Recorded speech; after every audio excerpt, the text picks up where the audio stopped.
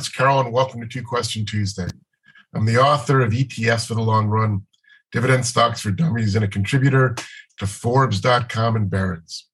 Each week on Two Question Tuesday, we randomly pick and answer two questions from clients of Focused Wealth Management. This week's questions will be answered by Phil D'Angelo, Managing Director of Focused Wealth, and Michael Pesante, the firm's Director of Financial Planning. Good morning, gentlemen. Morning, Larry. We hope you feel Morning, better. guys. We've all gone through that in the past couple of weeks. It's tough. Okay, today's first question is the Federal Reserve recently indicated that it will start increasing interest rates by less than the 75 basis points it's been raising them most of the year. Most Fed watchers believe that it will raise the federal funds rate up to 5% before it stops the rate hikes.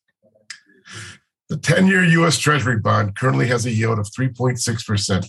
Do you think it'll go back up above 4% with more rate hikes? I think it's very possible that we see a little bit of a drift higher in the 10-year Treasury now that we are probably in the realm of seeing these interest rate hikes. I think it's very important to understand, and a lot of people are likely going to really misinterpret this a little bit, because the Fed going from 75 basis point rate hikes to 50 basis point rate hikes is not a pivot. It's not like they're going to stop raising interest rates at this very juncture. They're just going to slow down the rate of hikes. And while that will certainly provide less stress to the underlying economy, we still have to acknowledge that there's still going to be withdrawing liquidity. So when you take a look at where the yield curve is at right now, with the 10-year at about 3.6%, give or take a little bit, and short-term rates anchored about 80 basis points higher than that, you're looking at one of the deepest inversions in the history of the actual yield curve. And again, that's not a very positive foreboding indicator for the underlying US economy. So you're looking at a situation where every rate hike from here either significantly inverts the yield curve farther, or the long end is likely going to drift higher as the Fed continues to raise interest rates until they ultimately get to the spot where they pause. Now, there's been so much discussion about what that terminal rate would be for the Federal Reserve, and we've always thought it would be 4.5%, give or take a little bit. It may end up getting up to 5%, because I think that this level of inflation, we think this level of inflation is a little bit more sticky than it is. Inflation is going to go right back to its 2% target, even though inflation is going to most likely stair step lower more significantly when you get into the February and March period of next year. Because you have to remember, again, inflation measured on a year-over-year data, and in February and March of 2022, that's when Putin went into the Ukraine. So that's when the comps are actually the hardest for inflation. So it'll probably start decelerating at a faster pace then, which, you're not all that far off from that particular time period. So you're still likely going to see Fed rate hikes between now and then, because again, the Fed can't stop, because then you continue to maintain that inflationary problem. So I do think that 4.5% that we saw about a month and a half ago was the peak for long-term rates. I don't think that they will get back there, because inflation will continue to decelerate and economic growth will continue to decelerate. But when you take into consideration how inverted the yield curve is, it's probable that the 10-year is going to drift a little bit higher, especially considering it's down almost a full percentage point from its peak in just over a month and a half. Yeah, it's down. You're right.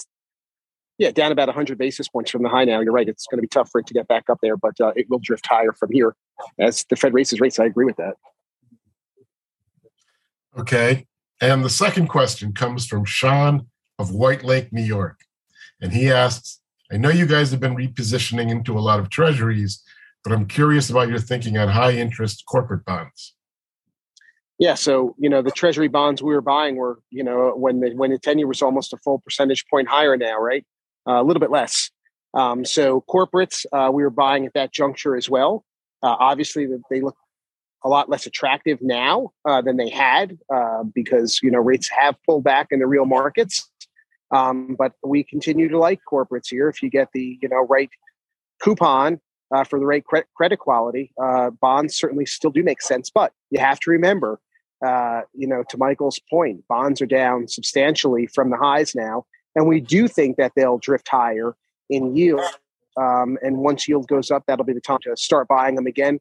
Short term is a little bit tougher than it was a few weeks ago, so we're not as bullish on them right here. But long term, there's some great corporate quality out there as rates move up in the cycle. Yeah, agreed. I think buying corporate bonds right now makes sense. I think that it's possible and or probable that earlier next year, as earnings for S&P 500 companies slow a little bit, you're probably going to get maybe a better buying opportunity in them, or maybe as slightly just as good as what we saw a few months ago. But if you look, like every corporate bond trades on a spread to US Treasuries, and most of the losses that have been incurred in corporate bond world right now are simply due to the fact that interest rates have risen. So when you really want to buy corporate bonds is when those spreads relative to Treasuries start to widen a little bit, because as the economy begins to incrementally improve, those spreads generally tighten. So the majority of losses across bond land are all due to interest rate hikes. I do think that you're going to get a better opportunity to buy corporates in the beginning of next year if you do see the baseline is now for a more material corporate earnings slowdown for the S&P 500, not like a financial crisis disaster type of situation, but a slowdown from the 2022 level. So if that does happen, you'll probably see some widening in corporate bond spreads.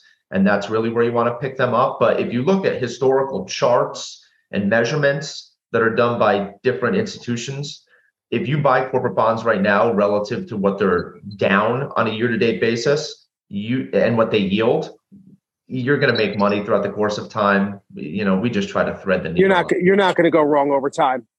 Yeah, for sure. Exactly. Yep. Great.